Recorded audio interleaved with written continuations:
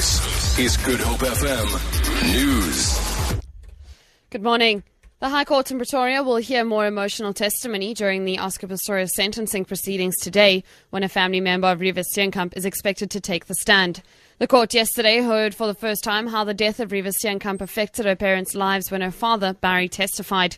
Pistorius is being sentenced for murder after the Supreme Court of Appeal overturned his culpable homicide conviction. Leila Magnus reports. State Advocate Gary Nel indicated he will call only one more witness. It is expected another family member or friend will testify in aggravation of sentence. On Tuesday, Nel asked that the case be rolled until today, as the evidence will also be emotional, and he didn't want to interrupt the witness's testimony. Leila Magnus, SABC News, Pretoria. Yesterday, Barry Steenkamp relived how he found out about Reeva's death and how the family has been shattered. He asked the court to publish Reeva's photos after her death so the world could understand their pain.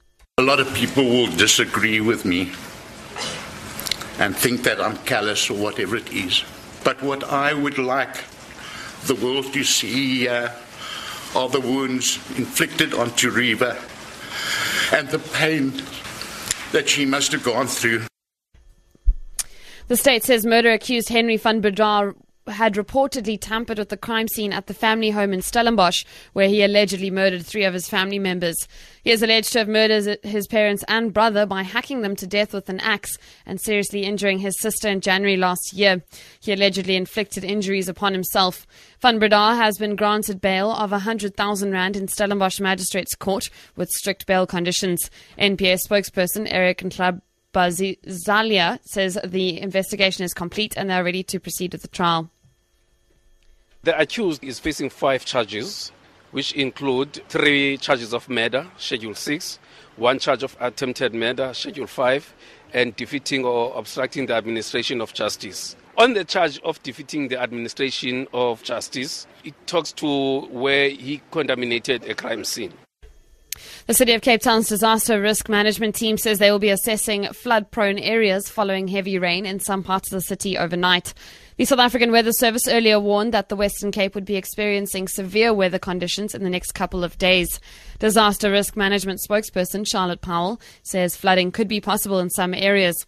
She says they will visit these areas to assess. She says all relevant city departments and external agencies are on standby to provide relief where needed. Zimbabwe's banks have agreed to lower charges on electronic transactions to promote the use of electronic banking amidst a cash crisis. The announcement follows a public outcry on service fees that saw customers paying a flat $10 or 140 rand charge on a single interbank transfer. Lastly, the rand is trading at 15 rand 28 to the US dollar, 21 rand 60 to the pound, and 17 rand 12 cents to the euro. Gold is trading at $1,284 an ounce.